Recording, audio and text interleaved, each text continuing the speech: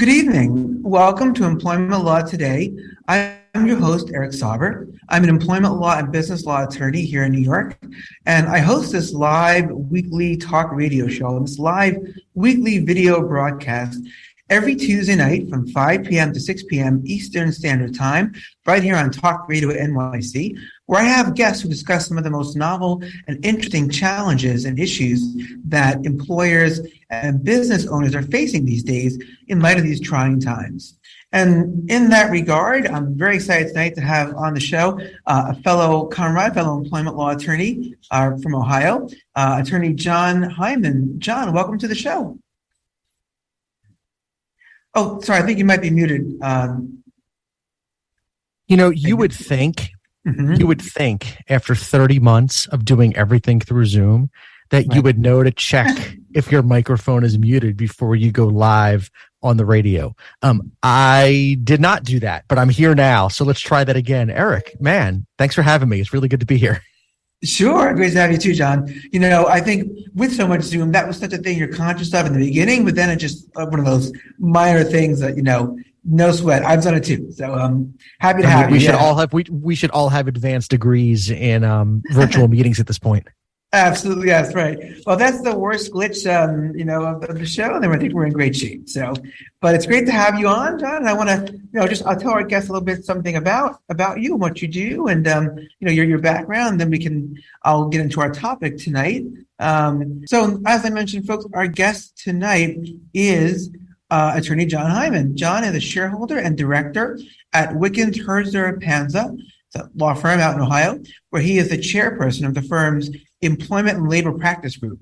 He's also co-chairperson of its Craft Beer Practice Group and a member of its litigation department. Now, John focuses his practice on management side labor and employment law, as do I in New York, providing business proactive solutions to solve their workforce problems and reactive solutions when they find themselves litigating against an employee or a group of employees. John also serves a niche in the craft beer industry, assisting brewers, brew pubs, and restaurants, and businesses that serve that industry to navigate their specialized business, legal, and regulatory issues. John is the author of the renowned and award-winning Ohio Employer Law blog and American Bar Association Blog Hall of Fame inductee, which he updates daily to provide businesses and human resource professionals breaking news and other updates on the ever-changing landscape of labor and employment law. And finally, an interesting fact about John, he was a November 1999 contestant on Who Wants to Be a Millionaire, but sadly lacked the fastest fingers. So I'm sure it must have been an interesting show, John. And here you are, 23 years later on a different broadcast, no $1 million prize, but I bet $1 million conversation, interesting points to make and such. We will be rewarded in different ways. Yes, very much. And our audience as well. Our listeners tonight out there listening on Talk Radio, listening on Apple, Spotify, Stitcher, Google Podcasts, what have you. So our topic tonight, and any of you maybe perhaps same age as John and myself might remember the song from a while back. I always feel like somebody's watching me. Monitoring employees' social media and internet usage. And for those younger folks out there listening, it's just a song from the early 80s. But what we're talking about really is this topic of employers monitoring their employees' internet and computer usage. And the issue really here is that many states and municipalities are passing laws about an employer's right to monitor their employees' social media posts, internet searches, and computer use while on the job. And with the increase in a remote workforce and many employees logging into work from the privacy of their own homes, these rules around notifying employees of their electronic monitoring can get quite complicated. And additionally, with other employees using social media for posts about their working conditions, which may include insults to the employer and calls to unionize, maybe all in one post, employers need to be very cautious about their response to these, quote, offensive social media posts by their employees. So the question becomes, how can employers monitor what their employees are doing without breaching state laws or violating their privacy? And in this episode, John and I will discuss which labor and employment laws come into play when it comes to monitoring an employee. And we'll talk about what the law says in terms of an employer responding to employers' social media usage outside of working hours, And lastly, we'll address any protections of employee speech that may come into play under the NLRA, that's National Labor Relations Act, and other laws. So once again, with that, John, I think it'll be an interesting discussion for our audience tonight. Looking forward to it. Yeah, same here. Well, my first question, John, I always ask my guests is, tell us a bit more about yourself. Like mainly, how did your career initially start out? And then what prompted you to become an employment law attorney, particularly focused on this niche of the craft beer and beverage industry? Yeah, I guess I always like to say that I kind of fell into employment law, but I mean, it's kind of half true. I mean, it was the courses I took, I guess, an employment law, heavy course load in law school and knew I wanted to be an employment lawyer. I started at an employment law boutique right out of law school, and I've done employment law for the past 25 years representing employers. I think the workplace to me is a fascinating area of the law to practice in, because I think the workplace, aside from, I think we spend more time at work than anywhere else. Our relationship we have with our employer is, aside from the relationship with like our spouses and our children, is probably the most impactful and important relationship in our lives. And so to me, the law that kind of regulates that relationship is incredibly fascinating, because it's incredibly personal to employees. And on the employer side, when, an employee, sues for discrimination, for example, employers take that very personally as well, because and oftentimes they often view that as the employee saying, you're a bigot, you're a racist, you're a sexist, whatever the claim in the litigation may be. So both sides take it extremely personally. And so I've always found that to be fascinating. On the craft beer thing, that's a relatively new initiative of mine. And so I'll give two answers. Number one, you got to do what you love. And for fear of coming off like a booze hound, which I'm not, I do really enjoy craft beer. And I've represented a number of craft breweries here in Northeast Ohio over the years. But separately from that, I think like most employment lawyers back in, the early part of 2020, we all shifted into pandemic mode. And I think we all very quickly became pandemic lawyers or COVID lawyers, advising our clients on, the ins and outs of the pandemic, stay-at-home orders, reopenings, masks, vaccines, isolation, quarantine, all the stuff that went with the pandemic. And that kept me very, very busy for, the better part of COVID. And then as the world started to reopen, as we all got vaccinated, or most of us got vaccinated, and the COVID work started to dry up, started thinking to myself, where am I going to put my efforts next from a kind of marketing standpoint and business growth standpoint, and having represented breweries and enjoying that space in that world, I decided that I was going to put that behind starting a craft beer practice, which is, relatively new. We started it about 9 months ago. Representing breweries in and around Northeast Ohio and elsewhere. My internet platform gives me a lot of reach, so I'm able to kind of connect with breweries, not just kind of within driving distance, but kind of all over the country. So it's been a nice little side project. Yeah. Wow, John, everything you were saying, I identified with related to, in terms of why you became an employment lawyer, starting there, with, law school classes being very fascinating to me about employment law. And I agree with you, it's a very personalized area of the law. There's a lot of psychology involved, a lot of human dynamics of human relations and emotions. And to me, it's like a mix of like psychology in some ways and sort of micro level sociology, and just and then of course the law, analyzing situations, what the law says, what the practice is, the gray areas, how to interpret that. So I hear you about this, the idea that and the impact of becoming an employment law attorney. And I agree with you that, having represented the employee side exclusively for the first, I think, 14, 15 years of my career before pivoting 9 years ago to the employer side, you're right. Both sides take it very personally when they're being sued or the threat of a lawsuit. So I think it's really something that we can step into this area that needs help and, guide our clients, advocate in a compassionate way. So that's interesting. And of course, the craft beer, do what you love. I thought you were going to tell me they give you discounts on the beer, but if they do, great. If not, great to have some area that's the problem is that works both ways, right? So if I walk in to a client and I get a discount on beer, they're going to discount on their invoice, and so right. And something tells me that the money you save on the beer, a couple beers would not match what they would save. Might have to talk probably. I mean, no comment, but probably not. Probably not. Yeah, right. Be another conversation on the type of show. But that's that's great, and certainly the pandemic and all its impact, good to hear that, good to hear, you and I think spoke, and we both went to the same undergrad, went to Binghamton University, Binghamton back in their early to mid 90s. So go Bearcats, although they were the Colonials when you and I were both there. So that's right. Yeah. So, not to age us, but, it's not an issue. I'm sure we talk about how long we're practicing for it. But they're great stuff here. I think it's a good way to start out, our guests get a sense of like who you are, what motivates you and stuff.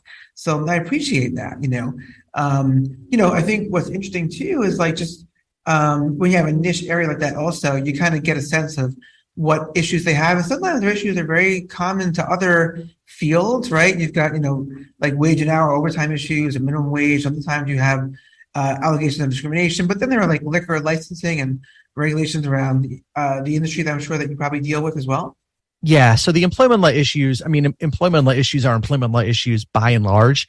But I think the two that you mentioned are the two that we see a lot of in the industry. It's a lot of wage and hour issues, particularly surrounding tip employees in the hospitality space, and then just general kind of overtime issues.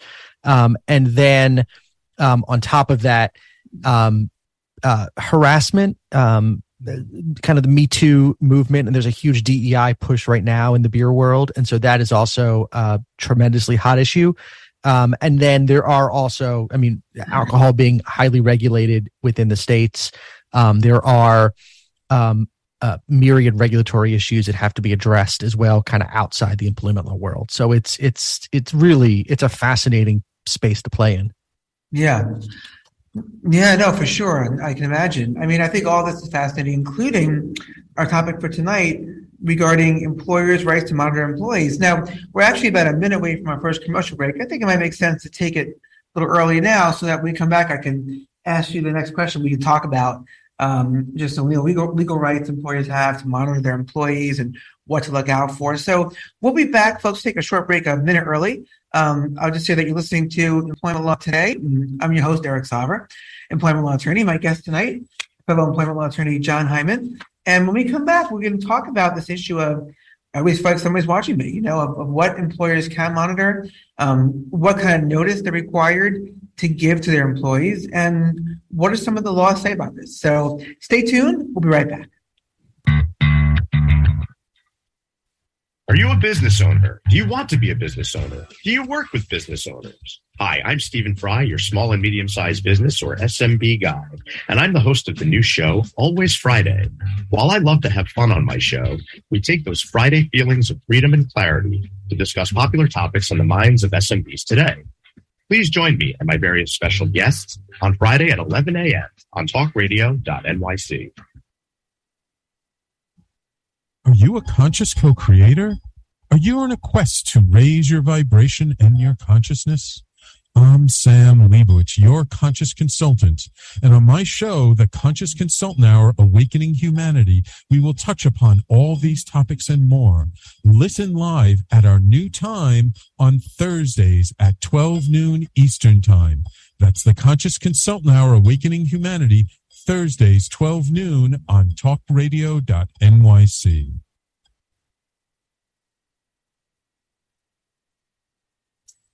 Are you on edge? Hey, we live in challenging, edgy times, so let's lean in. I'm Sandra Bargman, the host of The Edge of Every Day, which airs each Monday at 7 p.m. Eastern Time on talkradio.nyc. Tune in live with me and my friends and colleagues as we share stories and perspectives about pushing boundaries and exploring our rough edges. That's The Edge of Every Day on Mondays at 7 p.m. Eastern Time on talkradio.nyc. You're listening to Talk Radio NYC. Uplift, educate, empower.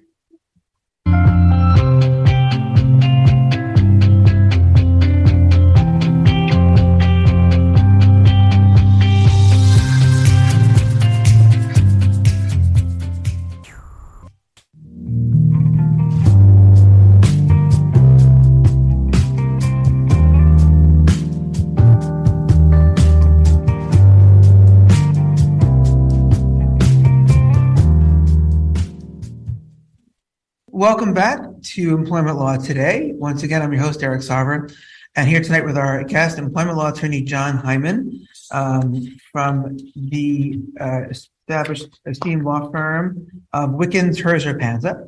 And our topic again tonight about employers' rights to monitor their employees' social media and internet usage, what the law requires, notice, and the scope of such monitoring, and what laws come into play. So I guess my first question in that regard, John, is let's talk about this, illuminate for our audience tonight, rather. What legal right, if any, does an employer have to monitor their employees' computer and internet activity at work? And are there conditions that the employer must meet or limitations on the scope of surveillance?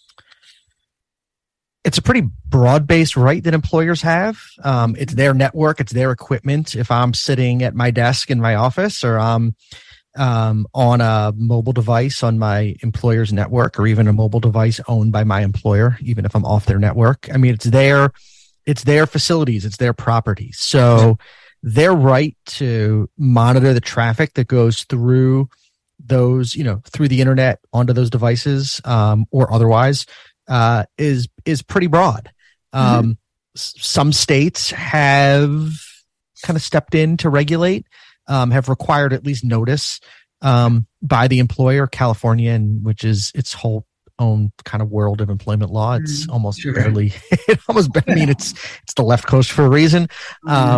So there are some states that are in the minority that require kind of notice by the employer. And if I'm drafting a handbook or a policy for an employer, I mean, I'm gonna put notice in there anyway, because I think it just makes sense for employers and employees to be on the same page in terms of kind of what's being monitored and what's not. But by and large, that notice isn't required, and the employer can kind of do what it wants with its own equipment.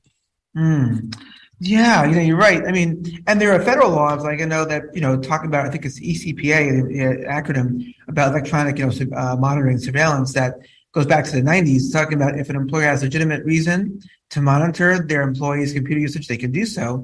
But to your point, you're right. It's a broad, just ownership right. It's the aspect that the employer owns the equipment, owns the computers or the phones, the server. And so they have a right to see what's being trafficked, what's going on. I agree with you about that 100%, John. It's definitely that.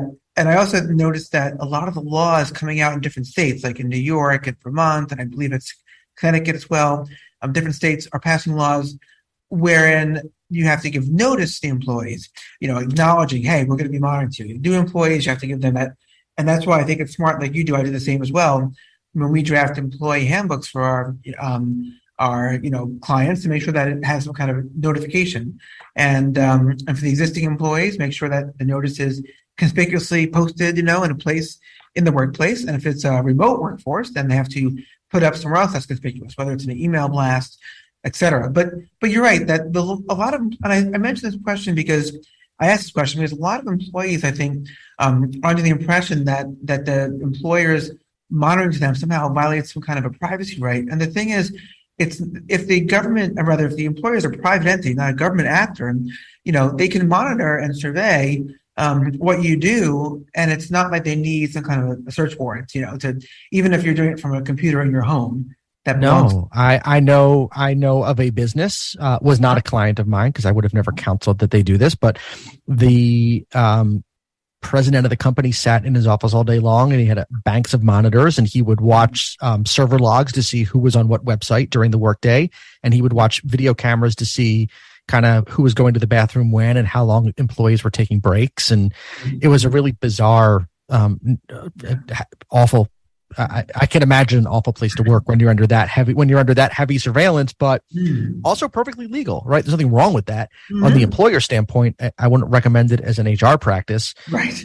But there's nothing illegal about the practice. But I do think you're right. I think that there is a tremendous misconception around privacy rights that employees have, or more accurately don't have, in the workplace, because they just don't have a lot of them. When you're working for an employer, you're on their time, you're using their equipment.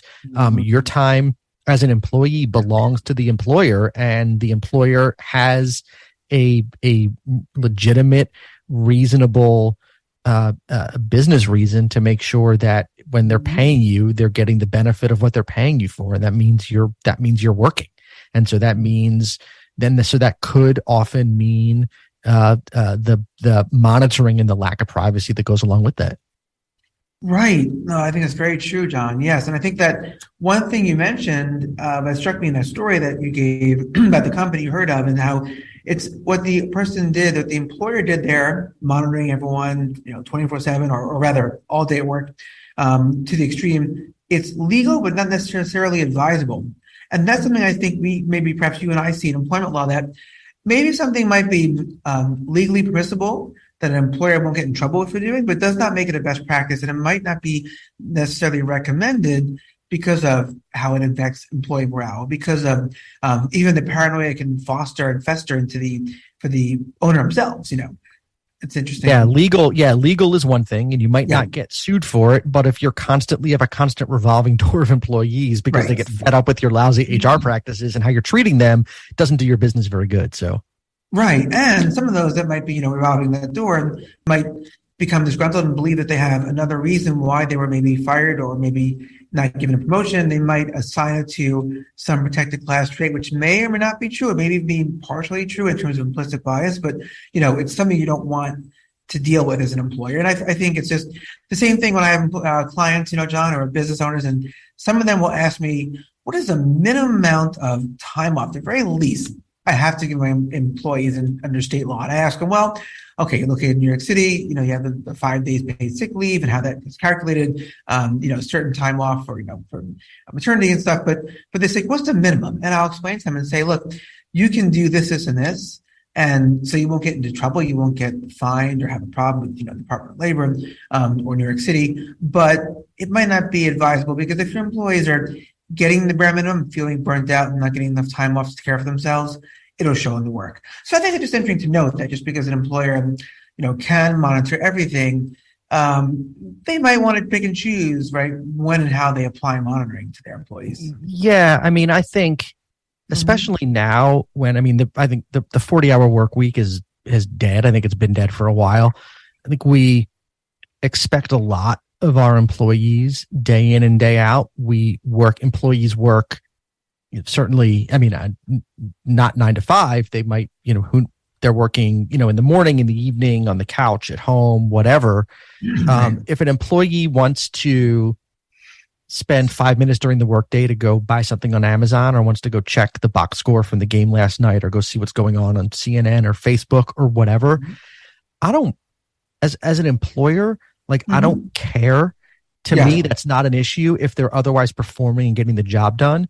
And so it only becomes an issue when it becomes an issue, when someone is habitually not doing their work because they're always not doing their work, they're doing something else, personal, non-work related on work time. That's a performance issue when you treat it like you would any other performance issue. Right. And I think employers get hung up on, well, this is my, my office, my computer, my whatever, and nothing personal will pass through this internet pipe. And I don't think it appropriately recognizes the reality of the workplace today. And I don't think it gives appropriate credit to employees for just how much of their time they give to employers. Right. And that's an interesting point too, because you and I are, although we represent employers, we're not the enemy of the employee. And I often try to kind of convey that point to many of my clients. A lot of my clients recognize that the employee is not the competition, the enemy. They're not one to be mistrusted unless they happen to prove that they are not trustworthy based on their performance or misconduct or what have you. But I think you're right that, employees give a lot to their companies very often. And if they're not abusing that time, so be it. I think also what's challenging is that now with the work from home, the work from home sort of revolution, if you will, or change, like a lot of employees might still be using an employer issued laptop, maybe logging into an employer's system, but from their bedroom, their couch. And so they might mistakenly believe that they have an extra level of privacy from being monitored. And the truth is, they can be monitored in terms of their email usage still, right? Their social media, what websites they visit, how long they log off. Now, of course, an employer might be able to monitor one's workplace with cameras. And I think it might be maybe a bridge too far to monitor somebody in their actual home. Employers are doing that. Don't sell employer creativity short. Employers are actually doing that. So I've heard this too, and I kind of wonder what's going to happen with that in terms of litigation, because if let's say they're monitoring the home and people in their break are doing something like exercising, with their shirt off, maybe having someone come through that has their spouse, is there like an arguable privacy issue around monitoring their actual, like a video of the person in their home? I wonder how that might play out. There are some privacy concerns in the employee's home. I mean, the other issue that I could see coming up is in the way that some companies are doing this is not having a live camera on all the time, but they're activating the camera on the computer to take a snapshot every 5 minutes or 10 minutes to confirm that the employee is like actually at their computer working. And I've heard of companies that are, for example, if they have it set to take a picture every 6 minutes, if they take the picture and the employee's not at the computer, they're not paying the employee for that 6 minute block of time, which raises to me serious wage and hour concerns, because the employee could be up getting a document from the printer in their home office. They could be sitting on the couch reading something they printed. They could be going to the bathroom, which we all do during the workday, and don't get docked for it. But now you're docking an employee because the camera says, "Oh, you're not working," which is a massive wage and hour red flag. And I think if we're going to see litigation around the use of webcams and other surveillance, kind of live surveillance technology to monitor what employees are doing in the home, I think we're going to see it around wage and hour issues. 100%, John. I agree with you wholeheartedly there. And I think it's almost like it's just a level of perhaps hypervigilance that the employer ends up backfiring, because, as you pointed out, somebody could be away from their computer and they could be standing in their kitchen to read while having a cup of coffee. They could be they could be taking a phone call for the client and maybe wanting to get away from the noisy the background noise outside the window or the dog. So all good stuff, all good points. And I think we can come back to that topic. We're actually, believe it or not, at our next commercial break. So folks, as you can tell, we're here at Employment Law Today.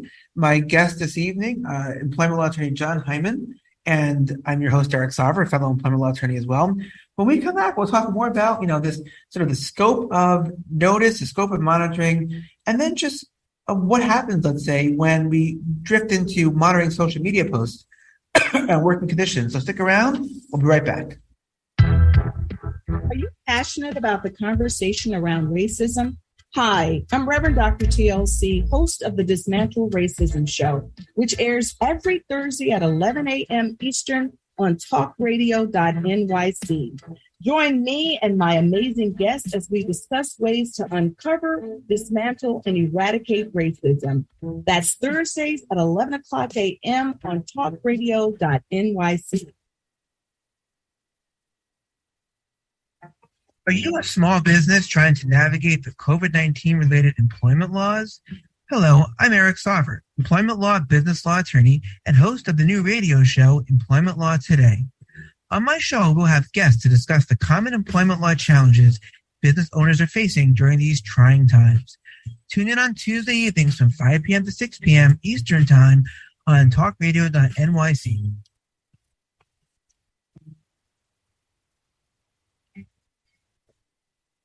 Hey everybody, it's Tommy D, the Nonprofit Sector Connector, coming at you from my attic. Each week here on talkradio.nyc, I host the program Philanthropy in Focus. Nonprofits impact us each and every day, and it's my focus to help them amplify their message and tell their story. Listen each week at 10 a.m. Eastern Standard Time until 11 a.m. Eastern Standard Time, right here on talkradio.nyc. You're listening to Talk Radio NYC at www.talkradio.nyc. Now broadcasting 24 hours a day.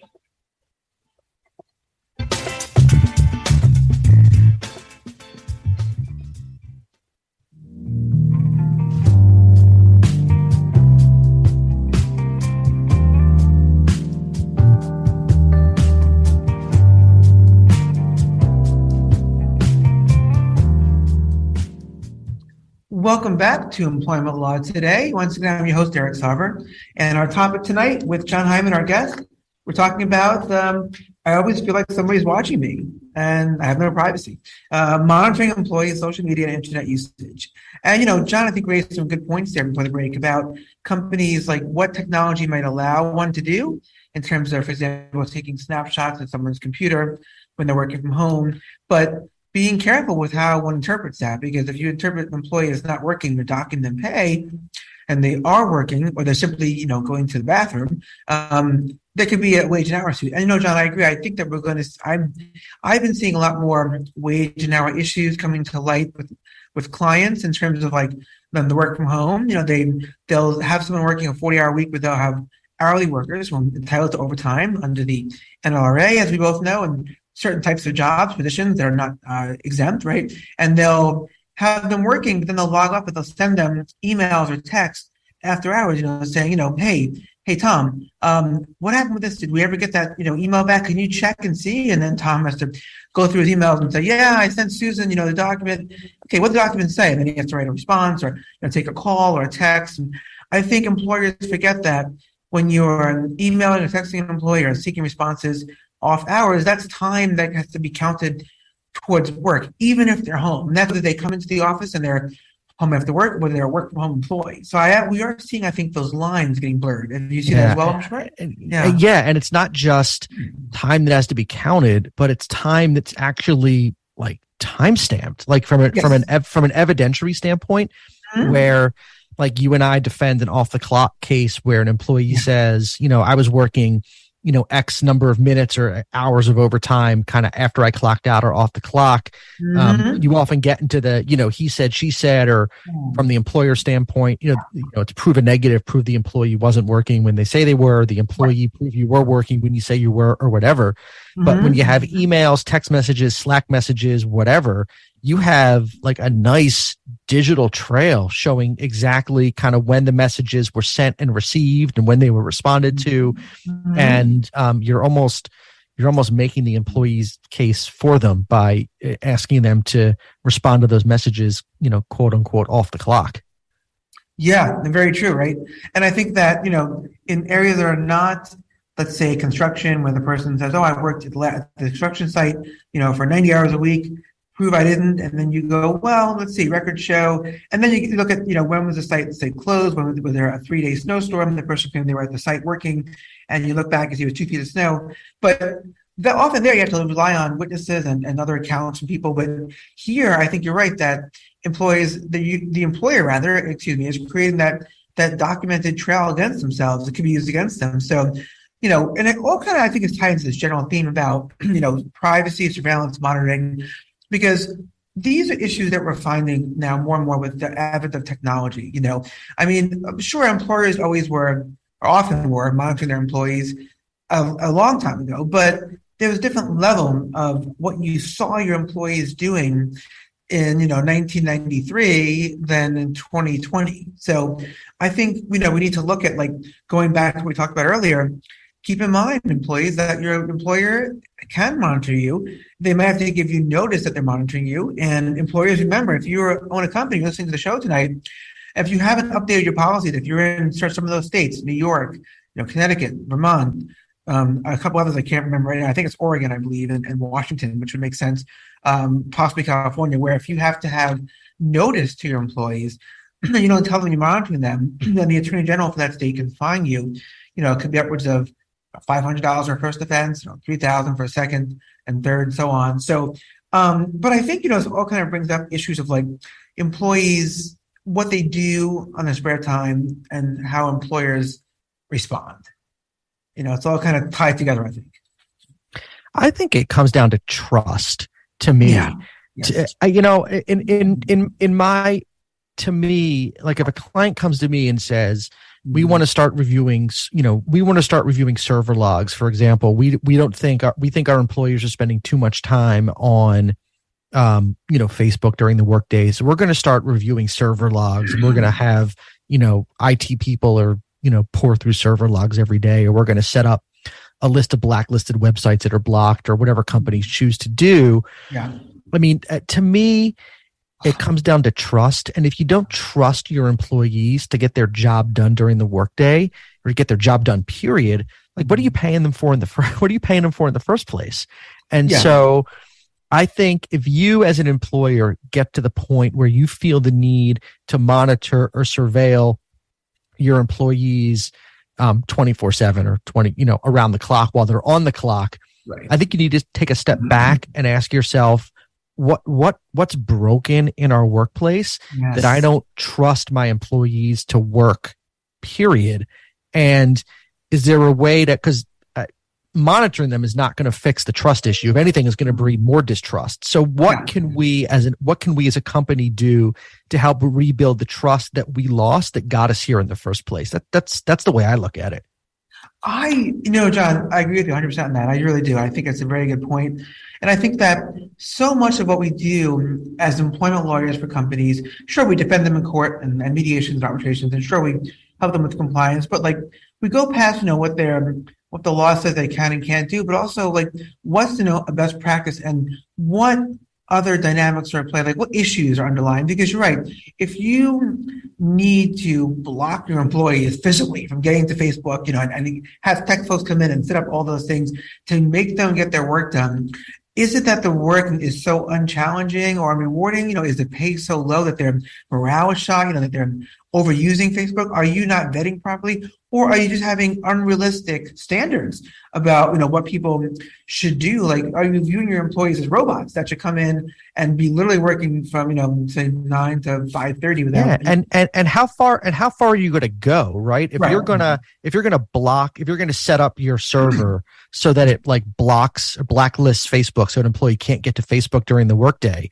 Right. If I really want to check my Facebook during the workday, I'm going to pull this out of my pocket. I'm going to turn off the Wi-Fi, go onto my cellular network, and I'm going to do it off your network anyway. So how far do you go? Do you require employees to like put their cell phone in a lockbox or a locker, or leave it in their car and not carry it on their person when they come into how far do you go to ensure that your employees are not going to be doing non-work related things during the workday, and you're going to end up doing more harm than good by really damaging morale with your employees by doing that.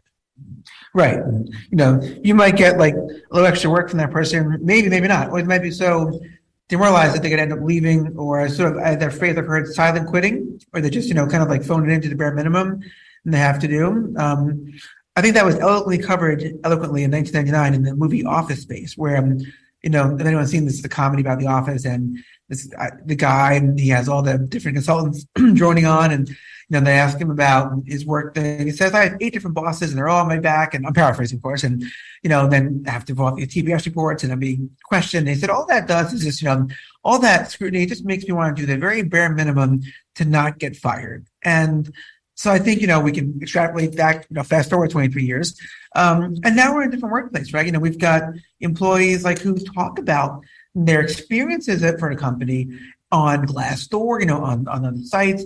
And that maybe brings me to another question, it's like a secondary issue. It's less about monitoring, more about what an employer does with certain information. So I'm talking about situations, John, where let's say employees are on social media, maybe their bosses or their middle management are Facebook friends with that person, or Instagram, what have you. Let's say Facebook for this purpose of this conversation.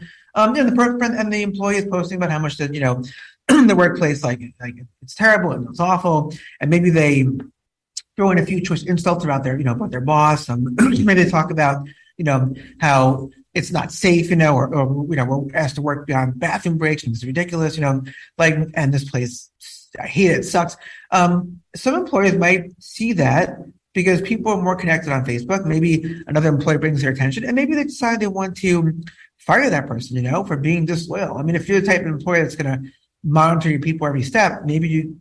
So the question becomes, what might an employer want to be careful about, let's say, when responding to what they see, like a social media post of an employee that might contain some expression of like anger at the workplace, but also some conditions of work they're concerned about. Yeah. So the issue you raise is one of protected concerted activity under Section 7 of the National Labor Relations Act. Employees have the right under the National Labor Relations Act, whether they're union or non-union, to talk between and among themselves about wages, hours, and terms and conditions of employment. So if employees are going online to vent about work and other employees see it, can see it, have the potential to see it, interact with the content, you are now in protected concerted activity land, and you are taking a risk as an employer of buying yourself an unfair labor practice charge with the National Labor Relations Board if you retaliate against an employee for something the employee wrote online about work. Right, absolutely true. Let's say you're monitoring your employees and you see what they posted, and you look and you see that they, wrote about the company being horrific or not letting people organize, or if they're talking about working conditions or a call to action, we should all walk off the job to protest this. That is, the law protects that, as John pointed out, under the National Labor Relations Act. It's not to be viewed simply as, insubordination or lack of appreciation. Well, who needs this person anyway? We're going to fire them. So you have to be careful. That can't be the ground to terminate an employee. Now, if they happen to be a terrible employee and they're not doing their work, that's a separate issue. But then the problem becomes from a view of optics, right? Perspective of, if you fire them 3 days after that post and you say, no, it's because, they were always slow at their work and doing a poor job. Does it look like that's a pretext for retaliation? So that's the issue, I think, for companies to look at as well.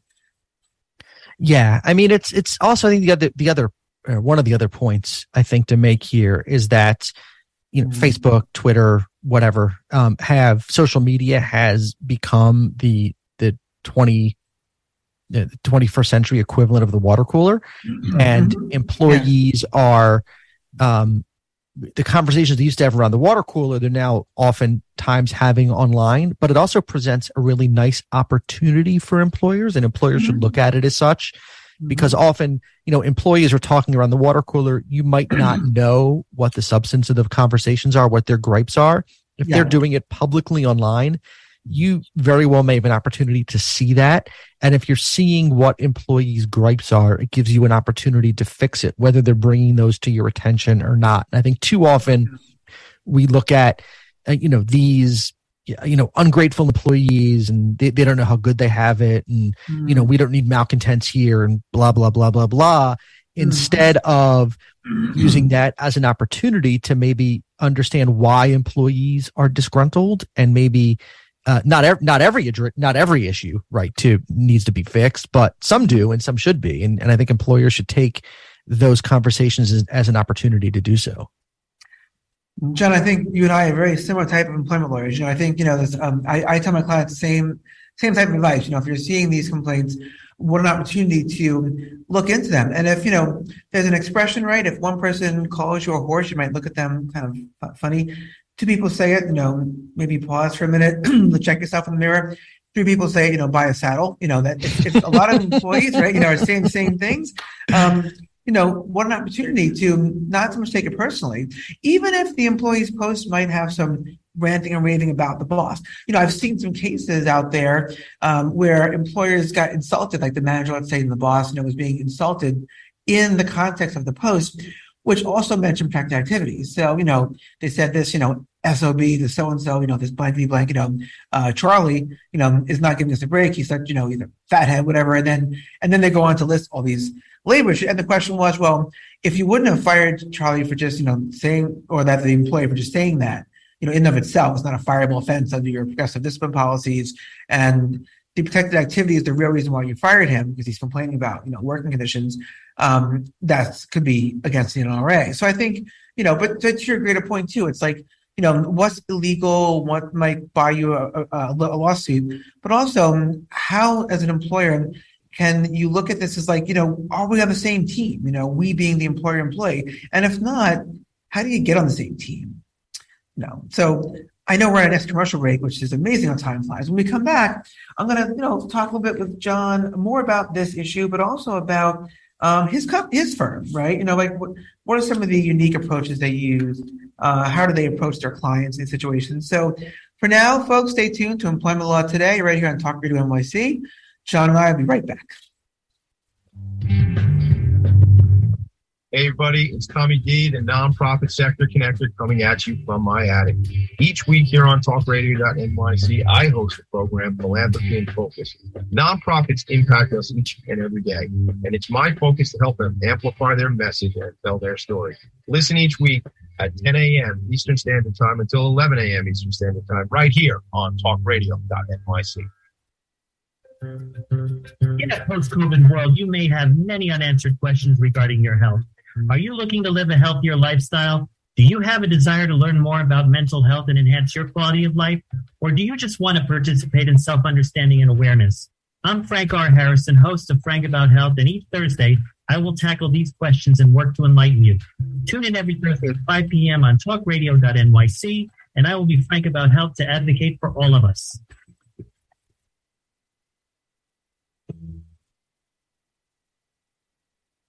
Calling all pet lovers. Pet Avengers, assemble!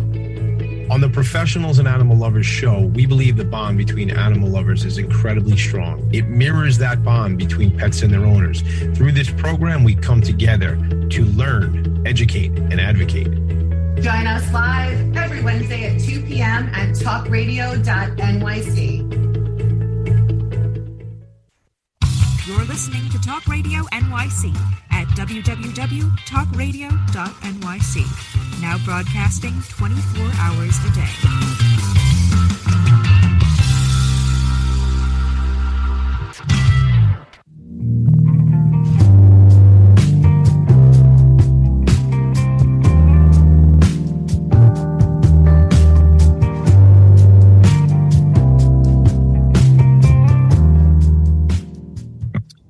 Welcome back, folks, to Employment Law Today. I'm your host, Eric Sauver.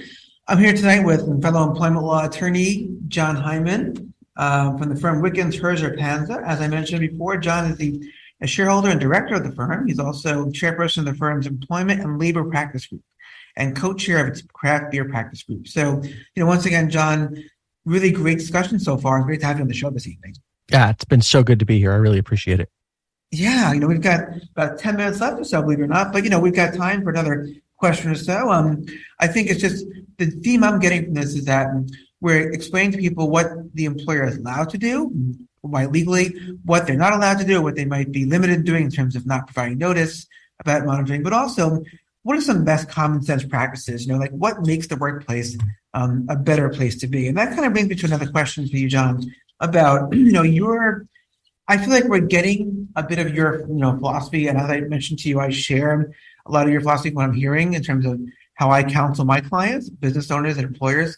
But I'm wondering, what are some unique approaches that you and Wickens Herzog Panza take in providing, employment law services for your clients, business owners in Ohio? And how do you differ from other Midwestern law firms that do what you do? Yeah, a couple of things. Being a smaller firm, I think it allows us, to get to know, our clients and their businesses a little more intimately. Mm-hmm. I think being a smaller firm, it lets us also be, a little more flexible and a little more nimble in some of the things we can offer to our clients. So, for example, we're in the process of putting together and are getting ready to roll out some subscription law services for businesses. That will kind of tiered services where businesses will have the opportunity to pay a monthly fee depending on the type of service, how deep they want the subscription to run, which will put an employment lawyer essentially on retainer and on call for them for a variety of services from, handbooks and investigations to policies to kind of the day-to-day counseling calls that we do every day for businesses. So things like that allow us to have a little more, whether you call it flexibility or creativity or kind of nimbleness in kind of thinking in different ways to serve and service our clients. Mm-hmm. Yes. Right. That nimbleness, that personal touch and that intimacy with the client when you know that like you're a small firm, you're in touch with all their needs, you're following what they've been doing for the last few years. I think it's always a benefit compared to like a super giant firm that, maybe has like hundreds of clients and maybe is losing track of what the person or the employer is doing. Yeah. And then, just speaking from a personal standpoint, I know when, I talk to clients, one of the feedback I get from clients on me is, John, we like working with you because you don't just say, well, you can do A, you can do B, you can do C. These are your legal options or what you can do within the options that within the bounds of the law that may or may not get you sued. But if you do, you give you a better chance of prevailing. But you actually tell us, like, if you were in our shoes, this is what you would do. This is like the preferred course of action. You're not giving us options. You're not saying, this is what the law allows you to do. You say, this is what my clients tell me. We call you, we rely on you. I mean, the law, but you also are very proactive in telling us how you would respond if the roles, if you were sitting in the chair as the business owner or the HR executive making the decision. And I think my clients appreciate that I'm willing to stick my neck out a little bit, not really, but I think they perceive me as sticking my neck out a little bit and actually, helping them make the decision rather than just giving them options. And then, you're on your own, you do what you think is the right thing to do for your business. I mean, I think that's very important. I think, because a lot of attorneys will sort of go through the myriad of options and the pros and cons and the legal liabilities, but, without guiding the employer or the client through, walking them through a process of what they might do. It reminds me of when people see a doctor about a complex medical issue, and the doctor might give them different, treatment options, but some might ask, well, if your son or daughter were having this procedure, would you go through with it? Or if your sister would need the surgery, would you? And, when they say yes, it goes a long way. I remember my wife was pregnant. She needed certain medication for nausea.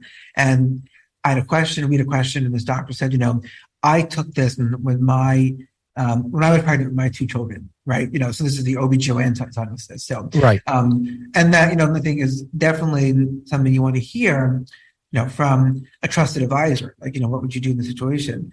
I think, are there a couple other ways that you might distinguish yourselves? Like, I know you mentioned, obviously, you've got this possible different modality going on with the subscription retainer, monthly type of arrangement, but are you, for example, do you lean more towards like ADR, and for those listening, like alternative dispute resolution, mediation, as opposed to litigation? Or are you more like we're the aggressive litigators and that's our claim to fame? It honestly really depends on the client. I mean, we have what I would say is one of the best trial litigation practices in Northeast Ohio. That, I think, objectively speaking, I would say that's, and I'm obviously biased, but so it's hard to be objective when I'm looking at it from the inside. But objectively speaking, I think we have one of the best trial litigation practices in Northeast Ohio.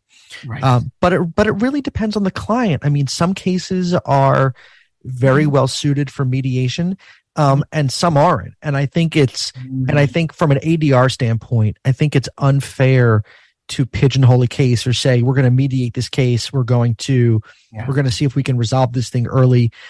Because not every case is suitable to an early resolution, or some cases might be suitable to an early resolution, but you got to beat the heck out of someone in a deposition for 7 hours in order to get, or maybe your client needs their head bashed in a deposition for 7 hours before they get their mind around, this might not go well if we got to file motions or take this to trial, and maybe maybe resolution makes the most sense. So I like to think of myself more as a business partner with my clients. And one of the ways I partner with my clients is by helping them focus, right, is mediation appropriate? Is, or is this the kind of case where, settlement's not really a possibility and we're going to ramp this thing up and get ready to try it. That topic, John, well, I feel like I can talk about that with you for ever, but we have 2 minutes left of the show. So why don't you take a minute or so just, tell our guests, our audience about like how they can contact you, any upcoming promotions, your blog. The floor is yours. I'm not hard to find. You can literally, we talked about social media and I don't hide on social media. So I'm active on LinkedIn. I'm active on Twitter.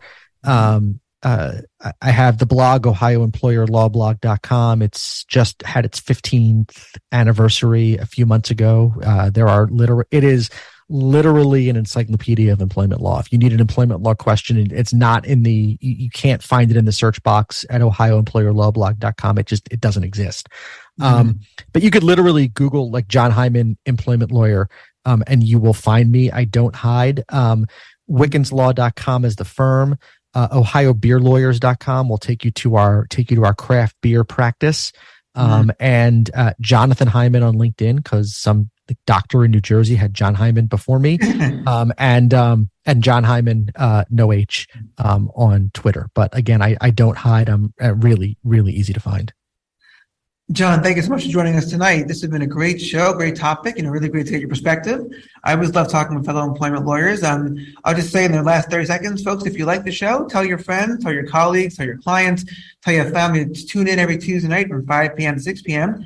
Eastern Standard Time right here on Talk Radio NYC. Stay tuned for some great programming to follow. And once again, John, I want to thank you so much for joining us. And I want to wish you, everyone out there, a wonderful night. So thank you. Thank you once again. Thanks, Eric. Yeah, been great.